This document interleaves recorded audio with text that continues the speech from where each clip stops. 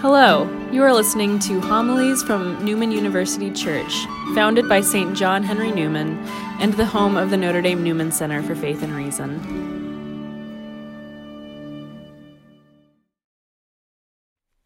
Yesterday afternoon, it being so beautiful, I kept attempting to circumvent the rally, the protest that was happening right out on the top of Grafton. And so as I went for a walk, I kept trying to go farther and farther out, and I kept running into remnants of it, eventually kind of walking into the tail end of it, or part of it, in front of the post office. And then, knowing that it had been mostly broken up, I was walking back and coming up Grafton, and when I got right near the top, I was wearing a mask.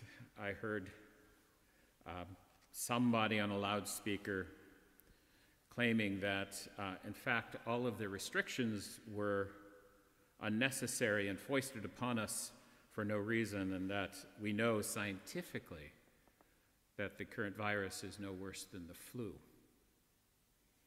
I'm glad I had my mask on, because I did say something.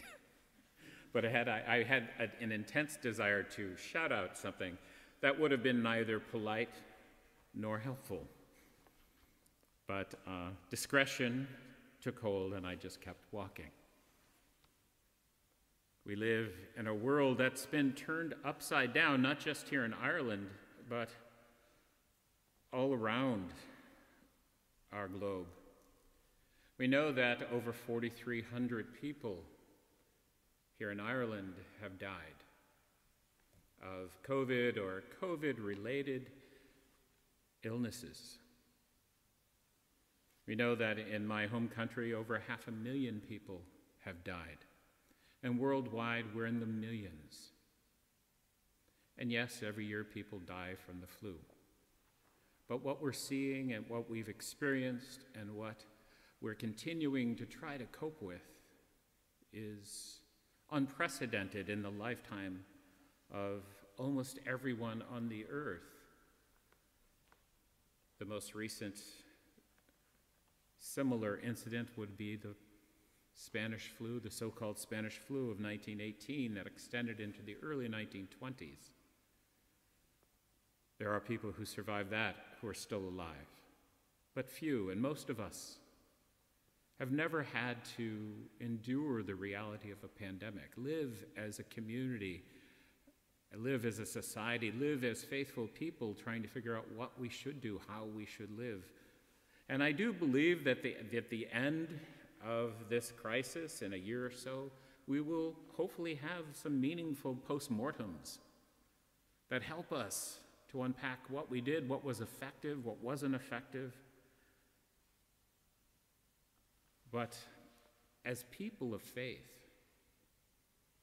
as members, men and women who live in a society, it is our responsibility to do what we can, to do at times what we're asked, to help society make it through the crisis. For many of us who live in our little bubbles, our little cocoons, I see mostly the same 3 or 4 people. I live with a group of Jesuits. I come to the office several blocks away and then go back. In my time here in Ireland, I perhaps know 1 or 2 cashiers at Dunnes Stores best of anyone else, because once a week I speak to them. But for those of us who live in the cocoon and who can get frustrated at the restrictions, we have to be mindful of what those who are living at the front edge, some of our essential workers, are going through. There's a beautiful video available from the New York Times. It's about an 18-minute movie short that just came out in the last few days. But we're following emergency room, ICU nurses in Phoenix, Arizona. And over the course of a week or two, several of the nurses actually wore cameras. And just watching them day after day, hour after hour, minute after minute, care for people who are going to die. And this has been going on for a year.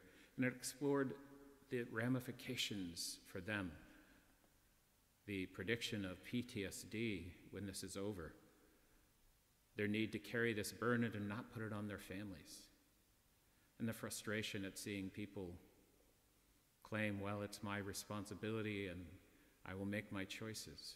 As one doctor said, these same people, when they come into the ICU, don't say, well, I made my choices, let me go. Of course they want to live. Today we see Jesus transfigured on the mountaintop.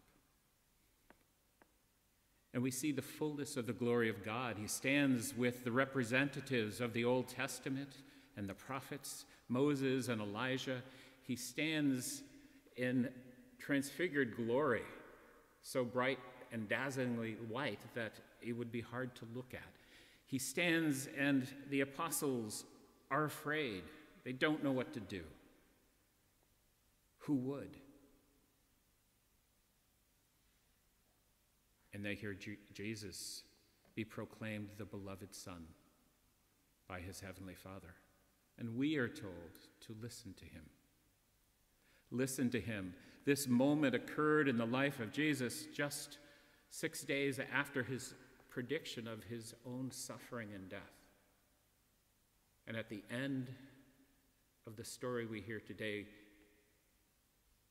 Peter, James, and John are told to not say anything about it until he is risen from the dead. And I love the final line. But they did discuss among themselves what rising from the dead might mean. And then they watched Jesus walk through human hardship, suffering, brutal torture to his own death. God, as I have said before, and you've heard endless times in church and have experienced in your own life, God does not say that if we are faithful, we will not encounter hardship. God does not say that we will not know suffering, and does not say that we will be free from the human condition.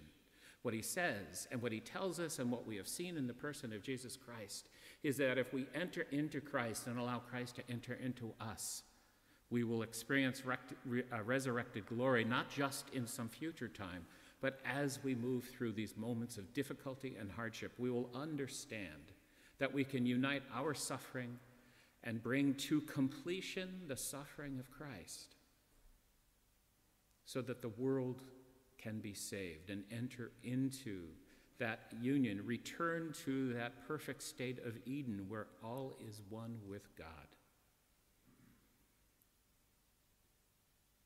We walk through a difficult time. We can choose to pretend like it won't impact us or that we have personal rights that would be offended if we help our society move forward, get a grip on what we're dealing with.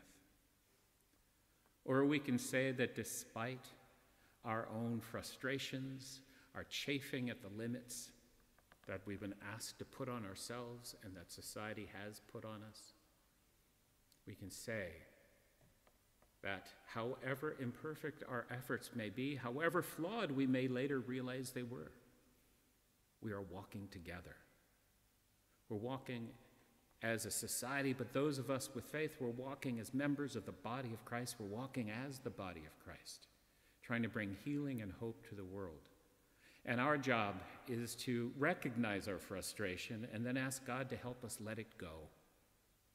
But then to enter into prayer and to enter into whatever that we can do to support those essential workers at the front lines, those ICU nurses who are taking care of those who are breathing their last and suffering through it.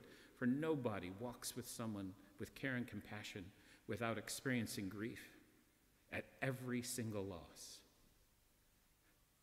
We can enter into prayer for and support our teachers who have been walking now for the better part of a year with students using techniques and methods they were never trained in and attempting to keep hope alive and learning moving forward in the lives of their students, while also struggling with the fact that they are struggling that their own kids are going through it, that they're not only teaching other people's children, they're often having to take care of their own. And there's so many other workers I felt for and regularly feel for, those essential workers none of us think as being particularly essential until you need to use the restrooms at the top of Grafton Street, when hundreds of people to descend on it yesterday to talk about their individual rights and how oppressed they're feeling from the restrictions, but expect the toilet to be cleaned. Essential workers like the women I talked to at Dunn's, who, in order to keep their family going, have little choice but to engage with hundreds of people a day in a time when they know they need to be cautious and maintain senses of restrictions, while also being people who communicate with, make connection with, and help that human condition continue to thrive in whatever way it can in a time when we're so limited. Today we see Jesus transfigured, and we should take hope in that. We should know that the end is confirmed, but that our job is to find that transfigured glory in our lives today.